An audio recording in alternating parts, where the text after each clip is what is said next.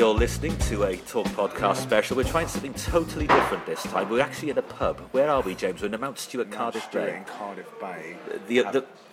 The voice you can hear that is that of James Easton, who's come up to see me for a few days. And you're from the south coast, James. You've come up from... come up from Worthing, down on the south coast, Sussex coast, beautiful Sussex coast. Yeah. Come to visit the Welsh coast. You have, and it's always a pleasure to see you here because we've always got plenty to talk about. And we thought, our thinking was, me and James, we never stop talking when we meet up. And it kind of feels a shame not to share at least a little bit of it with you. A little bit of our goss and our just blethering on for a few hours.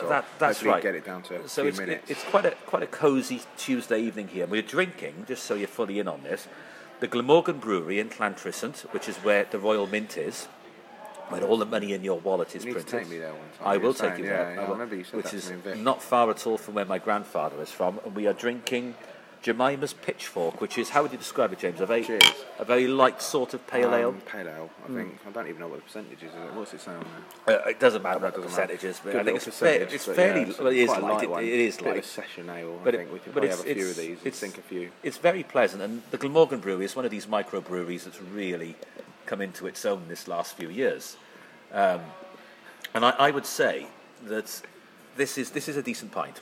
Usually the brains we go for, but there's none on tap tonight, so we thought we'd try something different. And I'm glad we did, because it's quite nice, actually. What was the other one I had earlier, the Welsh ale? Yeah, but it was also from Jemima's Brewery. But we've had a bit of an emotional day, haven't we? Because I took James to see the Cardiff City Stadium, and obviously this is to be serious for a moment.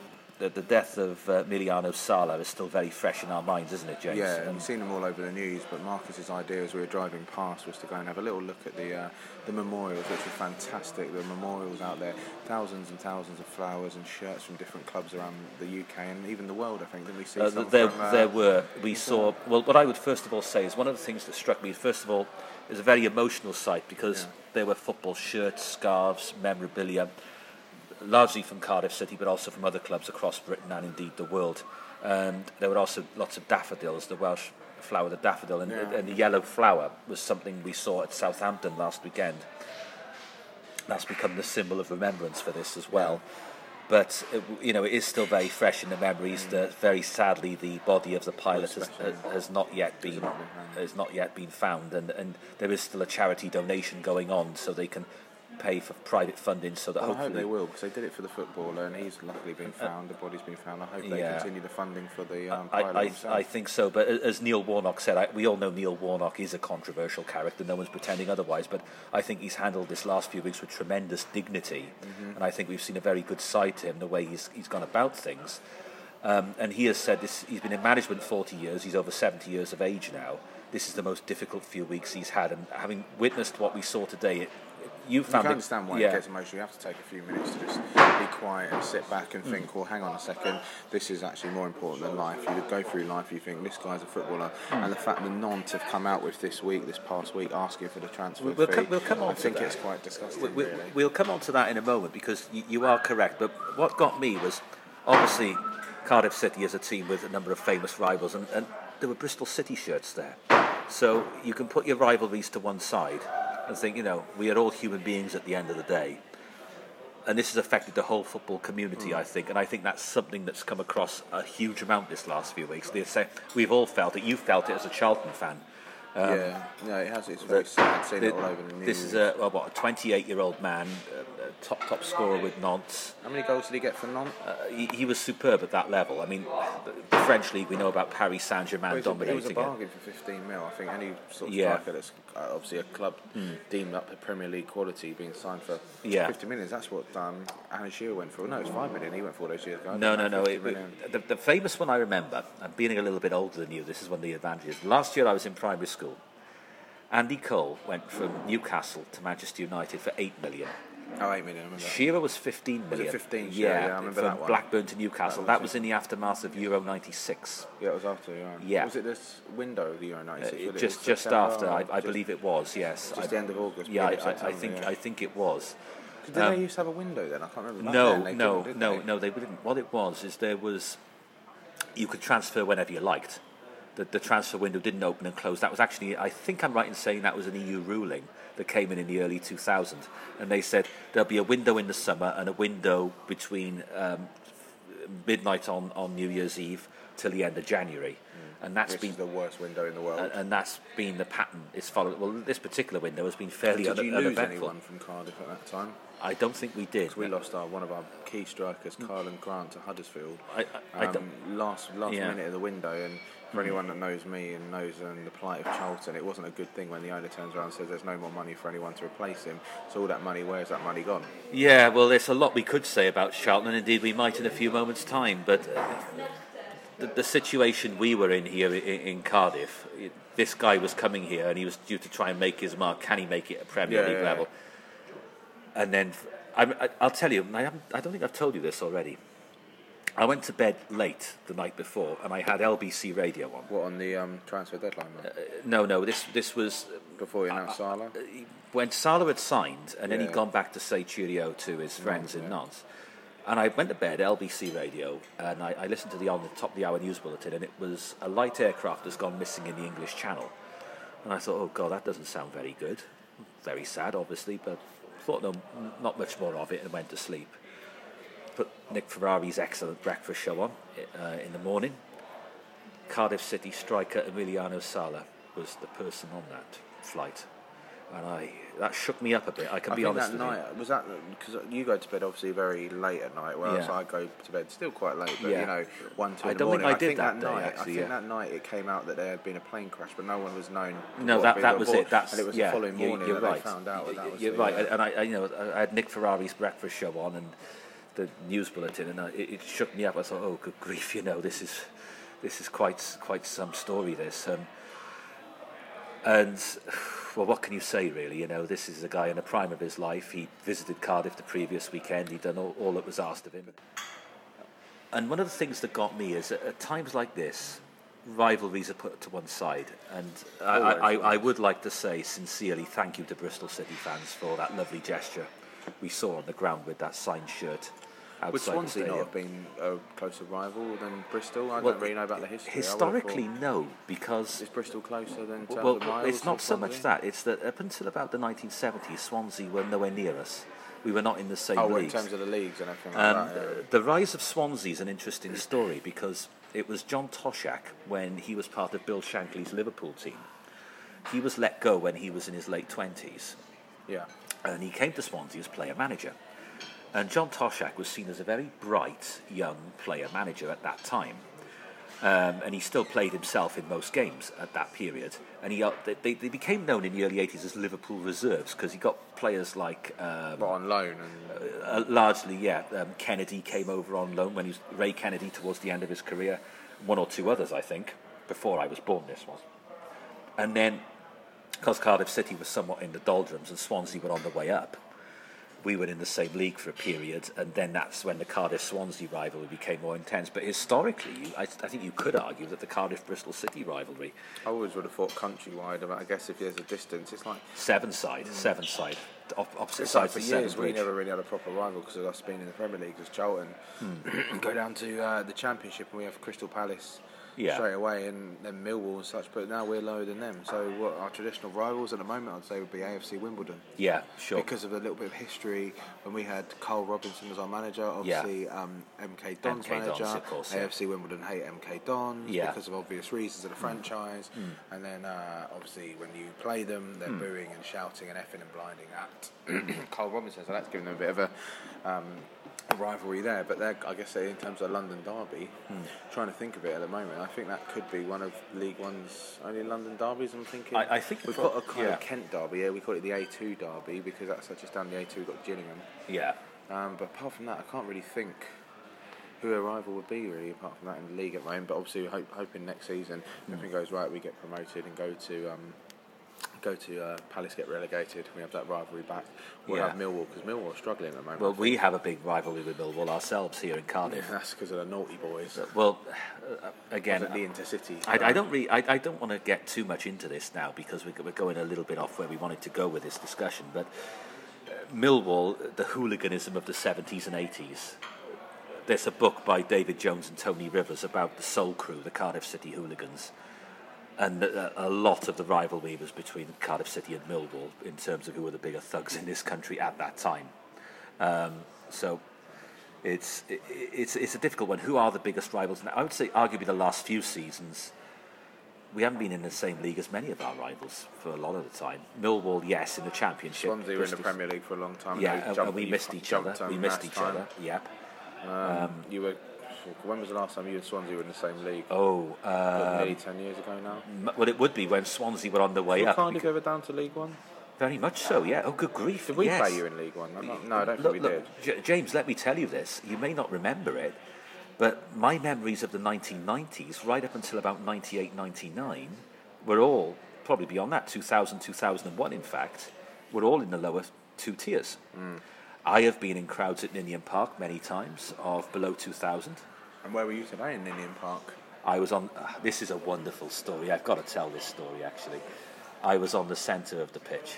I was on the centre... Because there's now a house... for those that don't know, there's a housing estate opposite Cardiff City Stadium, where the old Ninian Park was. Yeah. And today I said to Marcus, he was giving me stick for being a soft southerner because I was raining outside and I didn't want to walk. And then I say to him, right, let's go outside, you go and stand in the fixed. I reckon there's a garden in front of these houses that's got the centre circle, because from experience of looking into it, I think the old Dell Stadium in Southampton, closer to where I am, they've got development there, they've got the centre circle marked out. Didn't you say the Roker Park in Sunderland and Middlesbrough, the old, I can't remember what was that ground called? Ayrton Park.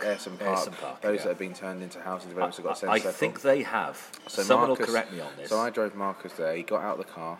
And what did you see? Well, it looked like... What did it say? Have you got it on there? I have. It looked like a drain cover.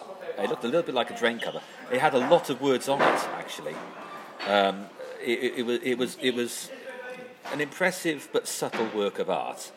Let me just dig this out. Here we go. Let's see if I can even zoom in. I haven't even seen this yet because I was in the car staying warm. This site marks the spot on Ninian Park where all games commenced. Thank you very much. Cheers, mate. Thank you. Cheers. Commenced. See, this is all real stuff. This, guys. This is actually a very complex plaque to read. It's wonderful. I'll show it to James because he hasn't seen it, but it goes into a huge amount of detail. Redrow Homes, South Wales. Yeah, you won't get into all that. But what this is, I'm sure we could probably look on it online and it'll be written out somewhere. It is the centre point, the kick-off place, right in the middle of a housing estate. And it's a slightly eerie feeling, you know, because I associate that with so many memories of the Bob Bank and the Grange End and the Camden Stand and the Grandstand and the old family enclosure.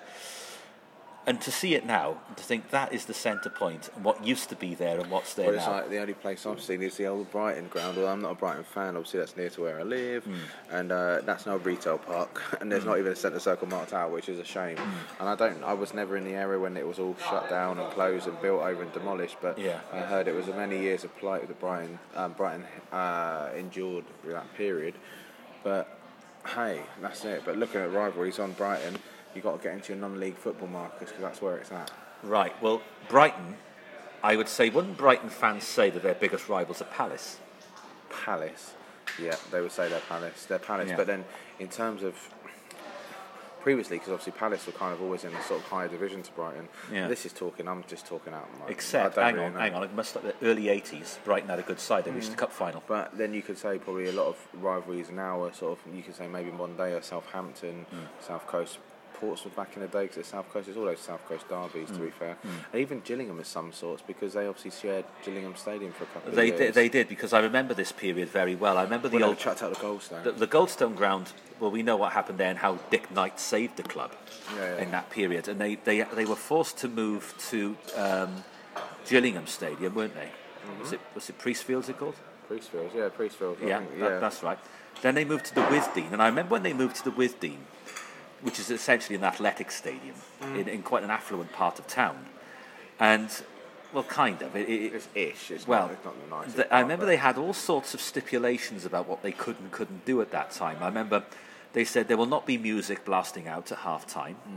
We're going to read poetry over the tannoy. And that actually happened. Never heard that. It did. And they said at the end of each match, we're looking for volunteers to pick up the rubbish. So that wouldn't surprise us, Brighton. We leave it as we found it. And then, obviously, the Withdean, they ended up staying there for some considerable time. And then there was the big controversy over building that, actually a very beautiful stadium that I've been past more than once. And that's where all the glory boys came out of the closet. Well, hang on. Hang on. on the subject of Glory Boys, I have been at Ninian Park in crowds well below 2,000. Yeah, like it was at the Wifty. Yeah, where have the other 22,000 come from? I do often wonder Same that. for that, but I mean, fair enough. It engages the next generation. Yeah, and you've got to be serious. Yeah, you've got it's like, to. It's like the Valley when Charlton were in the Premier League. We were selling that ground 27,700 people. The marketing campaign wasn't the best. It said, where else can you see Premier League football for this cheap? So fans were getting tickets of bigger clubs. As soon as we get relegated, we lose 10,000 straight away. And obviously the plight of Raymond Duchâtelet over the last few years has made it even less. We're getting less than 10,000. Let me ask you a question. I can't talk about the modern era, but until about the late 1990s, which British football club had qualified for Europe more than any other? And the answer is Liverpool, right? Who was second? Nottingham Forest. No. You're not going to get it. So right. the answer is Cardiff City. Oh, really? And the reason is there used to be, well, it still technically exists. It was about Wales or something. There was a Welsh Cup. Yeah. And I went to a number of Welsh Cup finals, and it used to be Where was it? the old National Stadium, as was. Next to Cardiff Arms Park, was it? Yeah, where the Millennium now is, the old National Stadium. And what happened was it would be the three Football League clubs as then were Cardiff, Swansea and Wrexham, plus the best of non-league, plus the best of the League of Wales. And Cardiff City used to win that competition quite regularly, which would get you into the European. Either the UEFA Cup or either the UEFA Cup or the Cup Winners' Cup. Never got anywhere, mind you, because we were what we would now call a League I might Two tell team. a lie, but I think I might be wrong, and I should know as a Charlton fan, but I don't think we've ever qualified for Europe. Never. And I think the season it was our best ever season in the Premier League.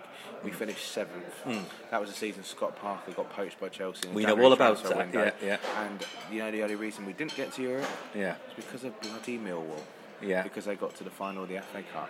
And the runners-up of the FA Cup, if the winners are already in the Champions League or UEFA places in the Premier League. That sound you can hear, by the way, is James putting a pound in the swear box. Who was it they played that year? Was it Arsenal? In that FA Cup final? Yeah, United, wasn't it? Was it United? I think I remember Let's it. have a look. But saying that though, if we're talking about rivalries, if it was turns a league, Brighton's real rivals would be my newest favourite football club. We're going to come on to that. We're going to come on to that in a sec. But I want to have the final word, if I may, on the Welsh Cup situation, because I attended some. It was called the Albright Bitter Welsh Cup in the 1990s, and there was it was at the National Stadium. And one year we played Rill, another year we played Barry Town.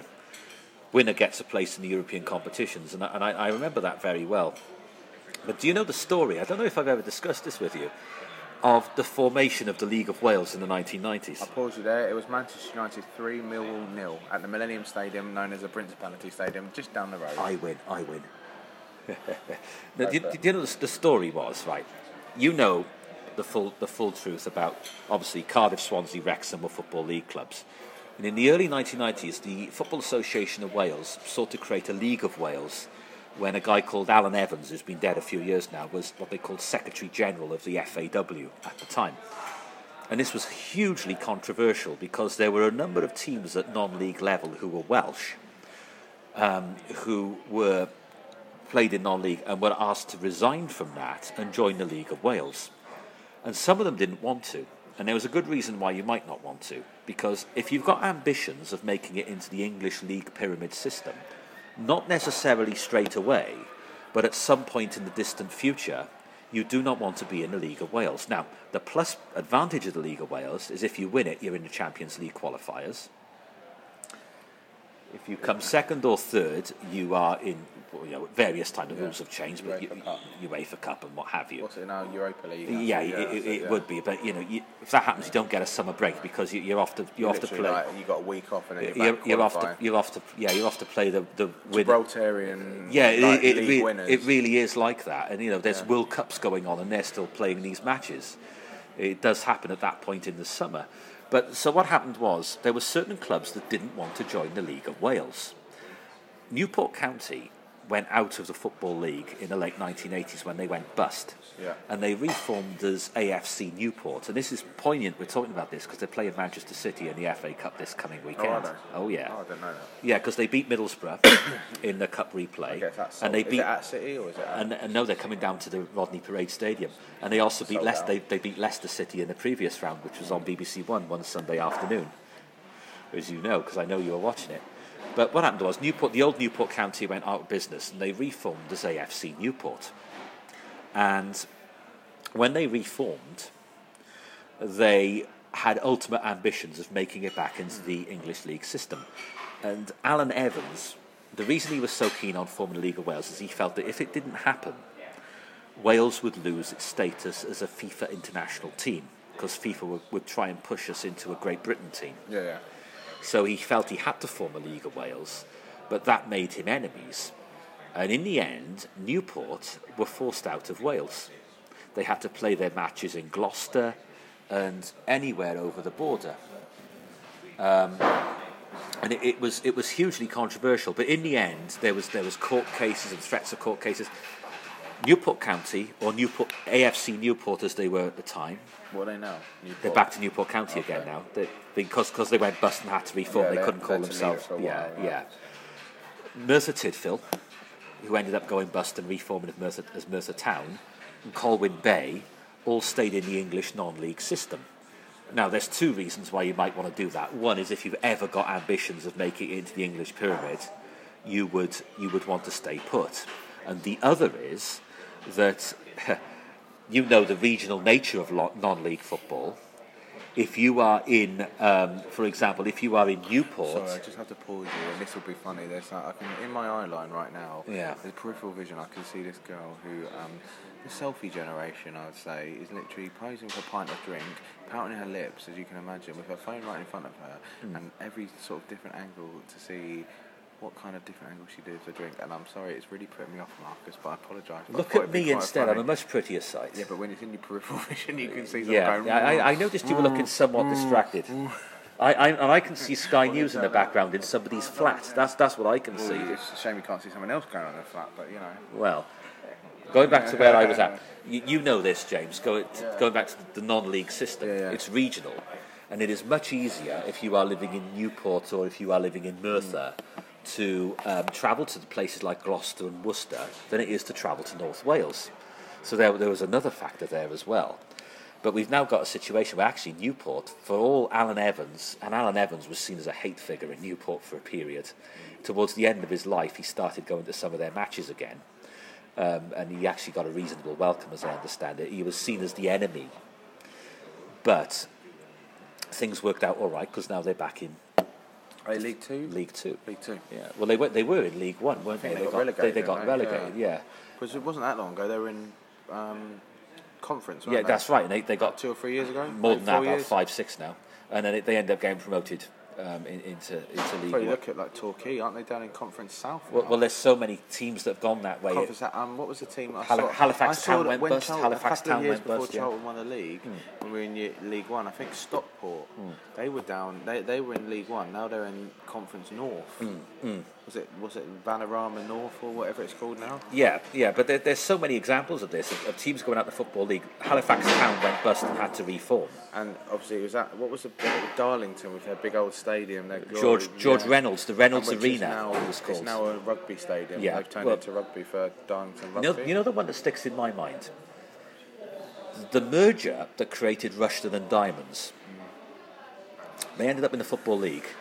Dean Park, was it? They're called something like that. Neen Park, was it? Something. Rushden. I think it's Neen Park. Neen Park. Sounds like it rings a bell. But they built this brand new spanking stadium, which was the owner of Dr. Martins. Oh, really? Max Griggs, I think his name was. Dr. Martins Stadium? No, just look up on your phone. Neen Park is in Peterborough. No, not Neen Park then. Let's see. Rushden and Diamonds Stadium. I'm not far off here. No, there'll be people listening to this.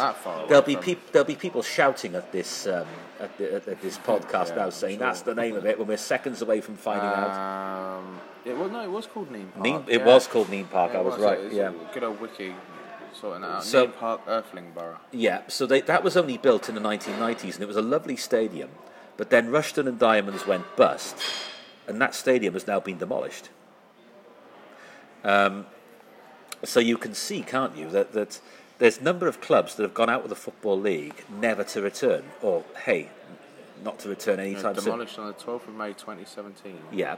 So you've got Rushden and Diamonds. For a small stadium, it looked very nice. It was nice. It was modern. Yeah, it was modern. It was plush. But again, they just never had the following. And there was always apparently a rivalry. It's your mate again. There was always apparently a rivalry between the two clubs that emerged. Same with Dagenham and Redbridge. I gather there's a rivalry to this day. Yeah, fans of Dagenham, fans of Redbridge. Old Ford country over there. But you now, you've become quite a fan of Worthing.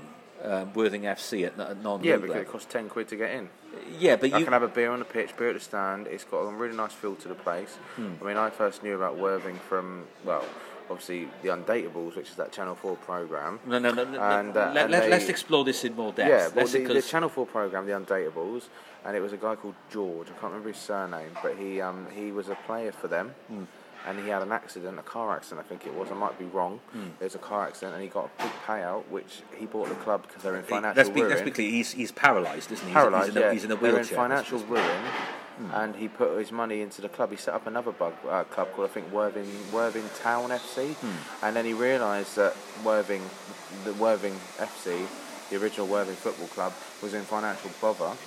And took them over, and they've now got a new 3G pitch, which has been a couple of years old. Yeah. I think it was last season that they had a few problems with that at the beginning, and they had to postpone. They had to play a lot of them home matches away from home. Yeah. And then this year they are currently just hovering around the playoffs.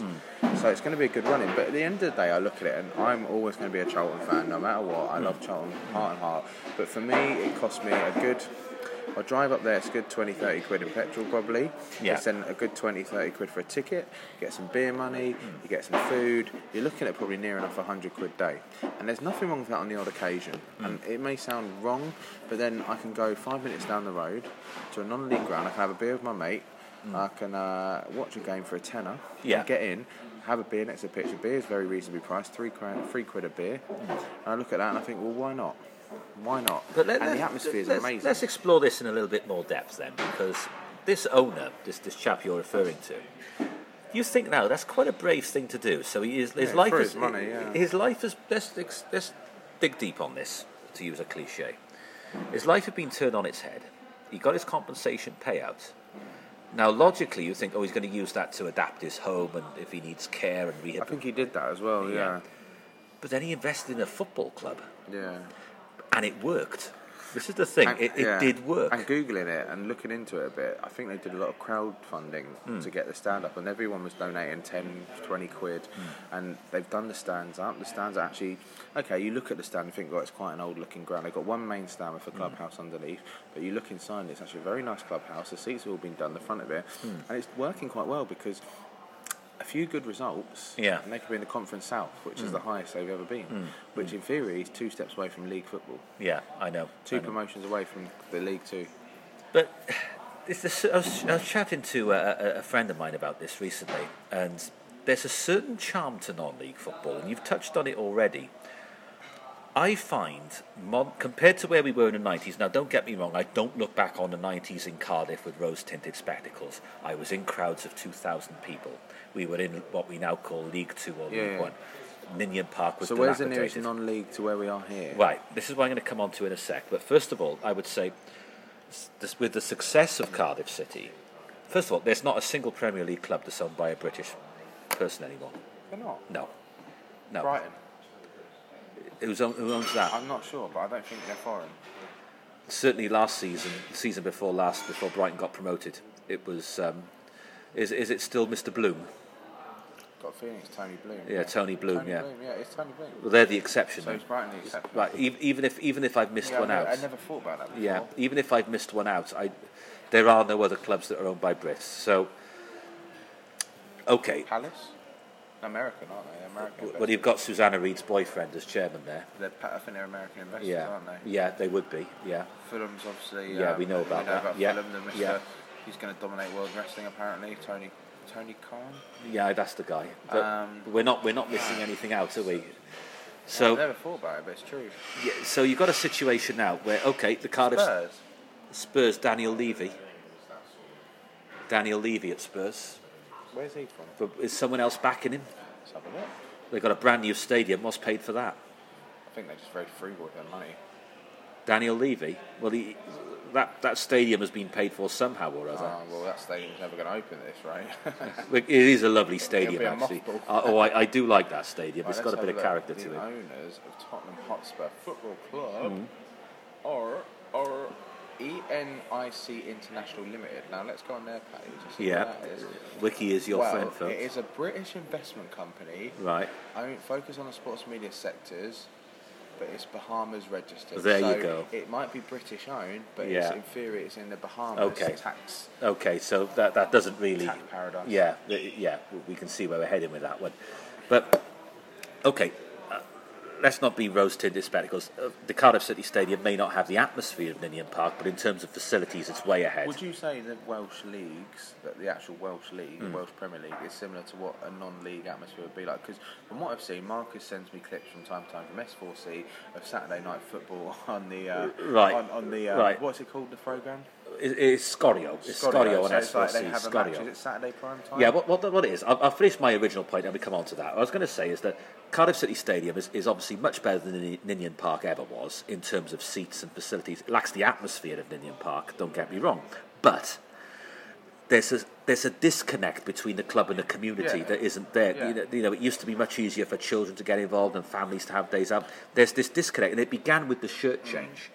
When saying that today, obviously when we were seeing Salah's memorial, I pointed out to Marcus, and I thought this was brilliant. They do a Flex 5, I think it was called, wasn't it? A Flex 5, which was 120 quid for an adult, and you got 2 Class A matches, which were City, United, Liverpool, Spurs, Chelsea, and then you had 2 and 3 games from Class B or C, which was pretty much every other club in the Premier League. Yeah. And for 120 quid, I think that was an absolute bargain, which is kind of maybe, as you say, you're going to say about the shirt thing. Maybe it's them trying to give back to the community and trying to say, right, we need to sort our fan base. I'll answer that. I think a lot of damage was done with the whole shirt debacle because you know, traditions are like trees. A tree takes hundreds of years to grow and to mature and develop. One act of vandalism can destroy it. And a football club is the same thing. It was there before we arrived. We want it to be there after we're gone.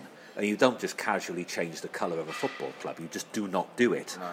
But with Vincent Tan saying, oh, where I come from in Malaysia, blue is a colour of mourning and it's a colour of bad luck, red is a lucky colour. And he said, look at all the British clubs that have succeeded in red and all this. And then you create a new club logo which looks like a badly designed beer mat. And a lot of people, I'm afraid, left the club for good at that point, and some have still not come back. Like you. With me, it runs a bit deeper than that because I'm a bit concerned with some of the company Vincent Tan keeps and some of his business associates in Malaysia. Oh, so his birthday videos.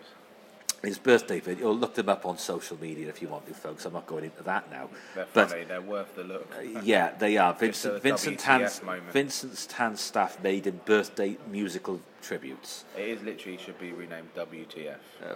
Yeah, I don't need to say what that stands for. But we know what it stands for. Yeah, and I think that's the only example. As I said to Marcus when he visited, what? I think you're right to say that moves have been made to get the fans back on board, and that much I do agree with. But and again, obviously this whole Salah situation has put everything in perspective, and I mean everything. But it is a long way back to regain the loyalty of old fans. And we're not the only club in this position by any means. A lot of top flight clubs, there is a disconnect between the fans and the owners. And I think non-league football has an authenticity about it.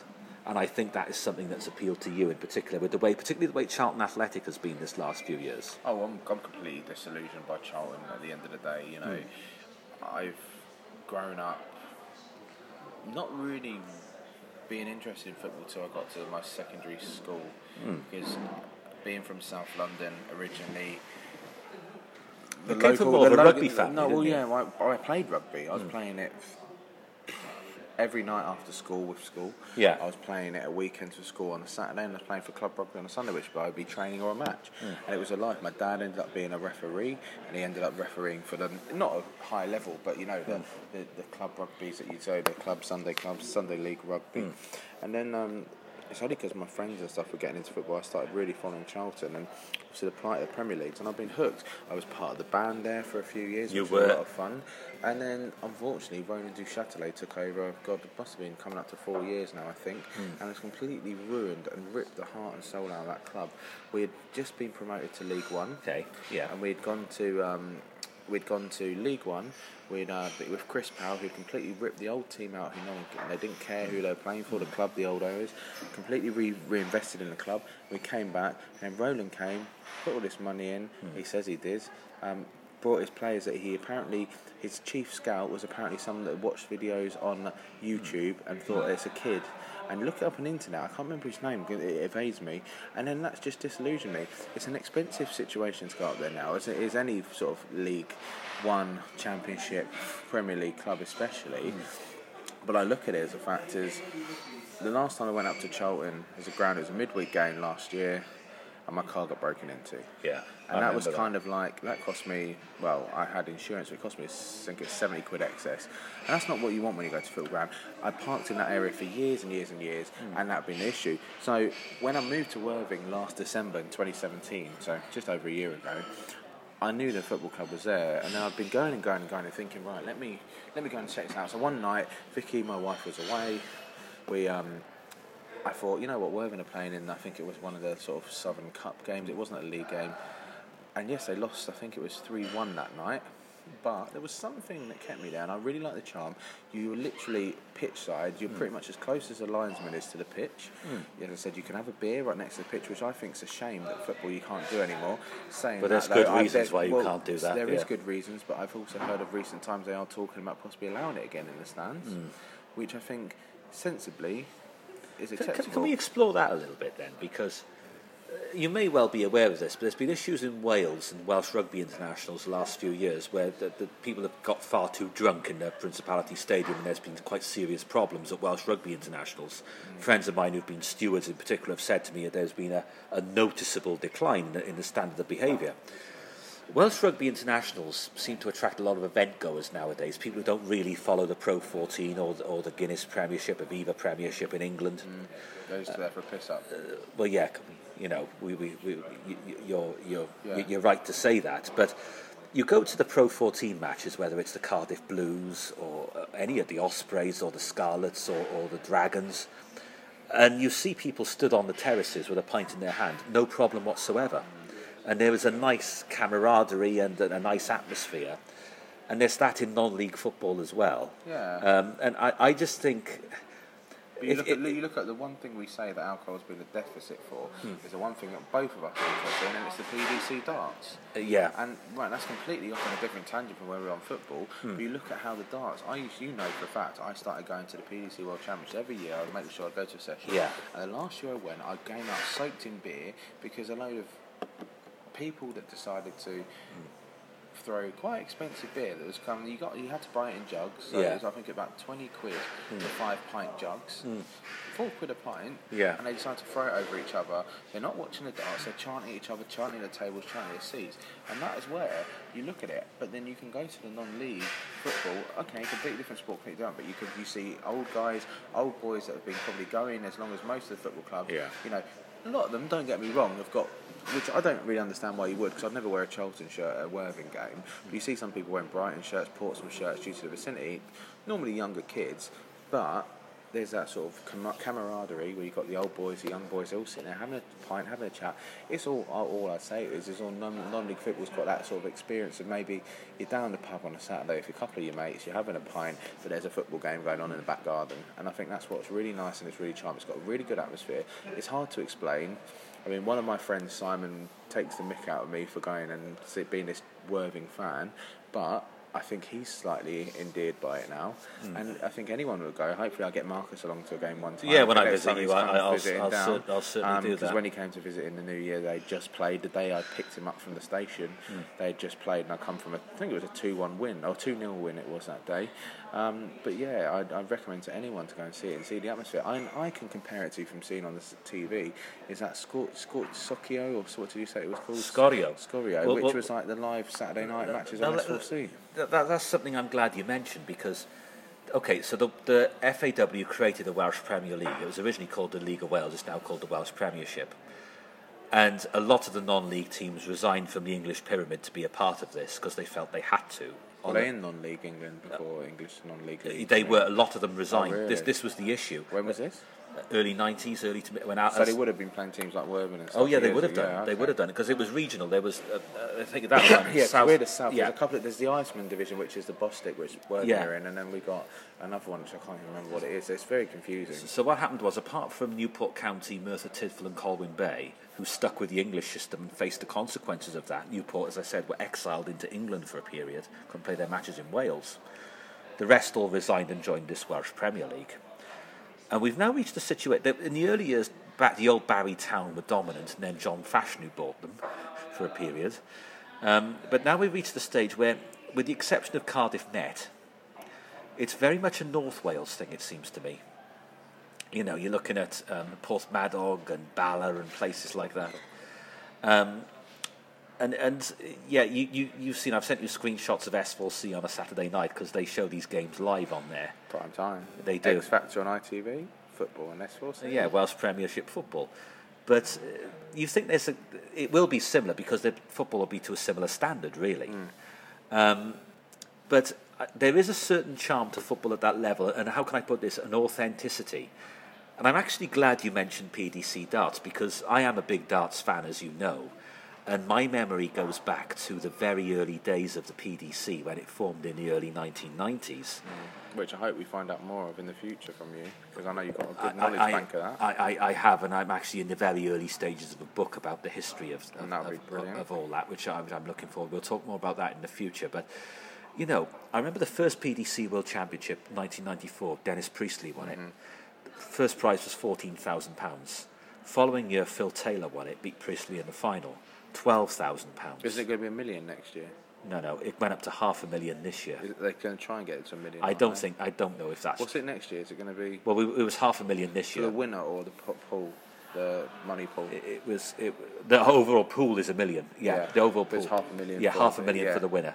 And obviously, you saw what happened. I guess it depends on sponsorship. Well, Michael Van Gerwen won it, and he beat Michael Smith in the final. It was quite a convincing victory. It wasn't a classic final, but what I'm saying is, players had to mortgage their houses to be PDC shareholders. People put their necks on the line, and I think we should always remember two things. I would say, always remember those who put their necks on the line. By that I mean the late Tommy Cox, died last year, Dick Alex, all of those 16 players, the Bristows, the Lows, the Priestleys, the Taylors, the Warreners of this world. Let's all remember them. You've got to, because. What I'm saying is, James, they dug the well. Yeah. Others are now drinking from that well, and I think that is something we should never forget. And those days in the Circus Tavern, I would absolutely love to experience a night of darts in the Circus Tavern in Purfleet in Essex. Because the first year I was going to go to the darts was the first year at the Ali Pally, so I missed out by a year. But you look at the old footage of that, right? You had. What was the Sid Waddell? Sid Waddell. The famous thing, you could hear the vinegar sizzling on the chin. Well, he said that quite recently, comparatively recently. The greatest darts match of all time was the 2007 PDC World Final between Phil Taylor and Raymond van Barneveld, which went down to sudden death. Yeah, I remember that. And he said, you can hear the vinegar sizzling on a chip. Right? And that was his line. Because, the Circus Tavern Purfleet is kind of in the middle of nowhere. But the sort of people that attended it were genuine darts fans. Yeah. They were the real deal, yeah? They were, you didn't go there in your fancy dress, and you didn't go there to just down beers. You were there to watch darts, and you were there because you appreciated darts. Yeah. And that was a big factor in the 1990s. And okay, the standard of the darts you would have seen in the 1990s, if you go on YouTube or watch Sky Sports Classics or what have you, not the standard we see today. Yeah. But in terms of atmosphere, it was ahead because they were the real deal. Nowadays at the Ali Pali, and particularly at Premier League darts, I think, on Thursday nights between February and May, you know, you've got people, it's the Works Christmas party at the Ali Pali, it's the fancy dress, it's people... Mardle's favourite fancy dress. We've been drinking all afternoon and let's carry on drinking all night. And I know from personal experience, people I've spoken to, that it puts off some of the players. But, okay, a lot more money in darts nowadays, very, very obviously, as I just gave a comparison. We've gone from a £12,000 first prize to a £500,000 first prize. But a price has been paid in other ways, don't you think? Yes, I think it has. It's been paid a lot better. And the quality is getting better, and it's nice to see new... You know, I was quite happy when Phil obviously stood down and, you know, moved, because I wasn't his number one fan. I can't dispute what a great player he was. I cannot dispute that. It's great to see Van Gerwen, you know, coming out after that horrible first match where he got a pint of beer. There we are. This is what I'm talking about. Let's talk about that. That first round match he had at the Ali Pali in December, he was getting ready to do his walk-on, and someone threw a glass of beer over him. I hope it was beer. Well, whatever it was a disgrace. And that person has been dealt with and has been banned from PDC darts for life. But I'm sorry, James. I'm sorry. That would not have happened at the Circus Tavern. But also the fact is you saw how sturdy he was, and he was upset, and he was. He was, and I can understand that. I can understand that. But he should. What waste of beer as well, especially the price they were paying, £4 plus a pint. So going back to the whole PDC thing, we've seen how the crowds have changed and how that has changed behaviour. Let me just ask you this question on the subject of the split in darts. Just pretend you're that person, right? Pretend you're Phil Taylor, right?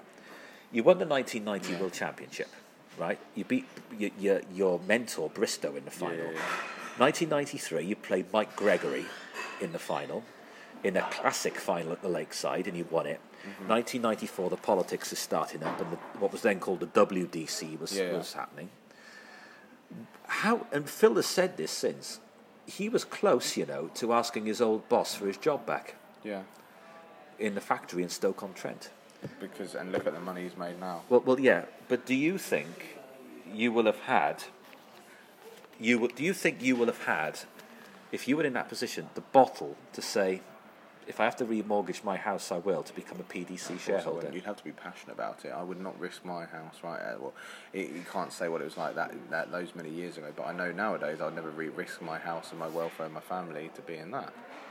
Because that was what a number of players did. So Marcus is back from the bar. Yep. What pint have you got this time? This is the Welsh Pale Ale from the Glamorgan Brewery. Where's a cheers? Very nice one. It's Glamorgan Brewery. Normally, as I say, I have brains every time I come to Wales, and I will be having some more brains before the night's out. Well, probably maybe not before the night's out, because I've got some Dark Star from local brewery in Partridge Green near where I live that I bought for Marcus. I'll probably have a couple of pints when we go out to the flat. But I say cheers to Tim Martin, the owner of Wetherspoons and a staunch Brexit supporter like me and Marcus. So here's to Mr. Martin. Well, cheers to Tim Martin, my former employer. Story there. Tim Martin, when I used to work as a Wetherspoons barman, going back, this has been the summer of 2003, so a fair while ago now. But the story of Tim Martin is in they used to put these VHS training videos on, and they tell us all about Tim Martin. And one of his stories was that he had a pub chain, and the first one he had in New Zealand, the first pub or 2 or 3 pubs, whatever, didn't work. So he tried again. It didn't work, so he started another lot from scratch. And this time it did work, and he thought, I had a teacher at school who told me I'd never make it in life. His name was Mr. Wetherspoon. So that's why it's called it Wetherspoon? Yeah. Shut up. That's where the name comes from. Mind-blowing. That is absolutely true. And he thought, I'd call it Wetherspoons. And serious? Yeah, that's where the name comes from. It was a teacher who told him he'd never make it in life. And that is I never knew that. Yeah. Honestly. And the thing about Tim... I always wondered why it's called Wetherspoons. The thing about Tim is this. I was only there as a summer job, but there was some senior staff there who'd been there a lot longer. As junior staff I was there 7 weeks. I was one of the longest serving junior staff. But the managers always said that Tim comes round all our bars and all our pubs and checks us out every once in a while, once every 6 months or so. He's been here? He will have been here. He goes to all of them. Does he come to the openings? Well, I don't know about that, but apparently, he's there. He typically wears a black polo shirt and a pair of trousers. carries all his paperwork in plastic bags. What, like Tesco bags? Yeah, whatever he's got. He doesn't know briefcases or anything like that. And if you've been working there a while, he remembers your name. That's nice. So if he was here a year ago, 6 months ago. Hello, Sarah. How's it going? You know, Did you ever meet him? No, because I was only there 7 weeks. But he never came in over that summer. No. But Well, you need to come and try those blooming lovely Glamorgan Welsh sausages that I've had in here a few times. What are they? The chili spiked ones with the mashed potatoes. you're doing well, and I have to say this to you, Tim, if you're listening, is that those pizzas you've got on here now are absolutely delicious. They look very nice. I mean, yeah, I would say that. So I had the steak tonight. And the steak was bloody good. The thing about Tim Martin is he's one of these people, and I can relate to this in a certain level. He's always one of life's outsiders, whether you realise it or not. He was a Eurosceptic even when I was working for them in 2003. He was a solid, dyed-in-the-wool Eurosceptic. And he played a pivotal role in the 2016 Brexit referendum. And that put him up against many of the big establishment companies. But he has been consistent in his belief and steadfast in his belief. And I think, look, we're recording this, a month and 2 weeks before Brexit is due to happen. Yeah, it is. We're 6 weeks away now. So, assuming it all happens when it's supposed to, we are looking at potentially. Look, if the world doesn't fall in, we've won the argument. In effect, because every four horsemen of the apocalypse prophecy has been made about food shortages, no medicines, no this, that, and the other. And I'm not saying under a no-deal scenario there wouldn't be significant problems. I've talked about this at length in our Brexit briefing podcast and on my appearances on Radio Sputnik, my appearances on other radio shows. I've said I do not want no deal. But even in the worst-case scenario, life in this country is going to continue. And Tim Martin has kind of demonstrated this in his last few months in Wetherspoons with taking certain items off the menu and putting new ones on. We have seen what's been removed from it recently. Here now? I'm looking in front of the menu right here. The champagne has gone. Well, one of the things is Jaeger bombs has gone. There's now a Striker bomb, which is an English version of it. That's right. Are they any good? We had one. It's alright though. It's not my Is it not like the Jaeger bomb? Yeah. Shorts and shots are not my thing. This is James and the barman discussing this.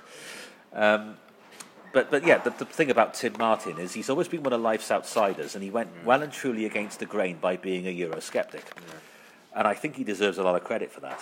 I really do, because there's an in-house magazine here that has got Eurosceptic articles in it. I'll be taking it home to have a read of it later. And going back to the old days, 2003, when I would say he was a Eurosceptic then, it's not just a bandwagon he's jumped on. This has been a matter of principle for him. And this is a great British success story. This is a great British success story every time. Plenty of Wetherspoons around my end. This is a lovely one. I love it. And what they do is they take over old buildings and they do them up sympathetically. They're nice. You know, I can think of one place in the south of England somewhere where it was an opera house, and they took it over as a Wetherspoons, but yet they still stage opera there a couple of times a month. The famous one that I always love is the one that you took me to my first pint of brains. The Prince of Wales, which was a theatre. Central Station. Yeah. Yeah. I didn't believe him at first. That was in 2006. I took James to have his first ever pint of brains essay in the Prince of Wales when he was visiting Cardiff. Absolutely true. That's mad. Yeah. And I can't get it back home. I can't get it back home in the south. So every time I'm here, I've just been down to Costco today to get a crate of it. Yeah. To take home. 'Cause you can't get it back home. Oh yeah. Lovely beer, absolutely, mate. Lovely beer. Absolutely. So, everything you heard there, guest starring the barman, is true. But anyway, James, this has been an absolute pleasure. We've covered non-league football, we've covered darts, we've covered the hollowing out, the hollowing out of football, the way it's the connect between the club and the fans has been lost. So, thank you for listening to this podcast, and we'll catch you again. Thank you, Mr. Barman. What's your name, sir? Connor. That was guest starring Connor as well. We've turned him into a worldwide star. Thank you very much for listening. Until next time, it's goodbye.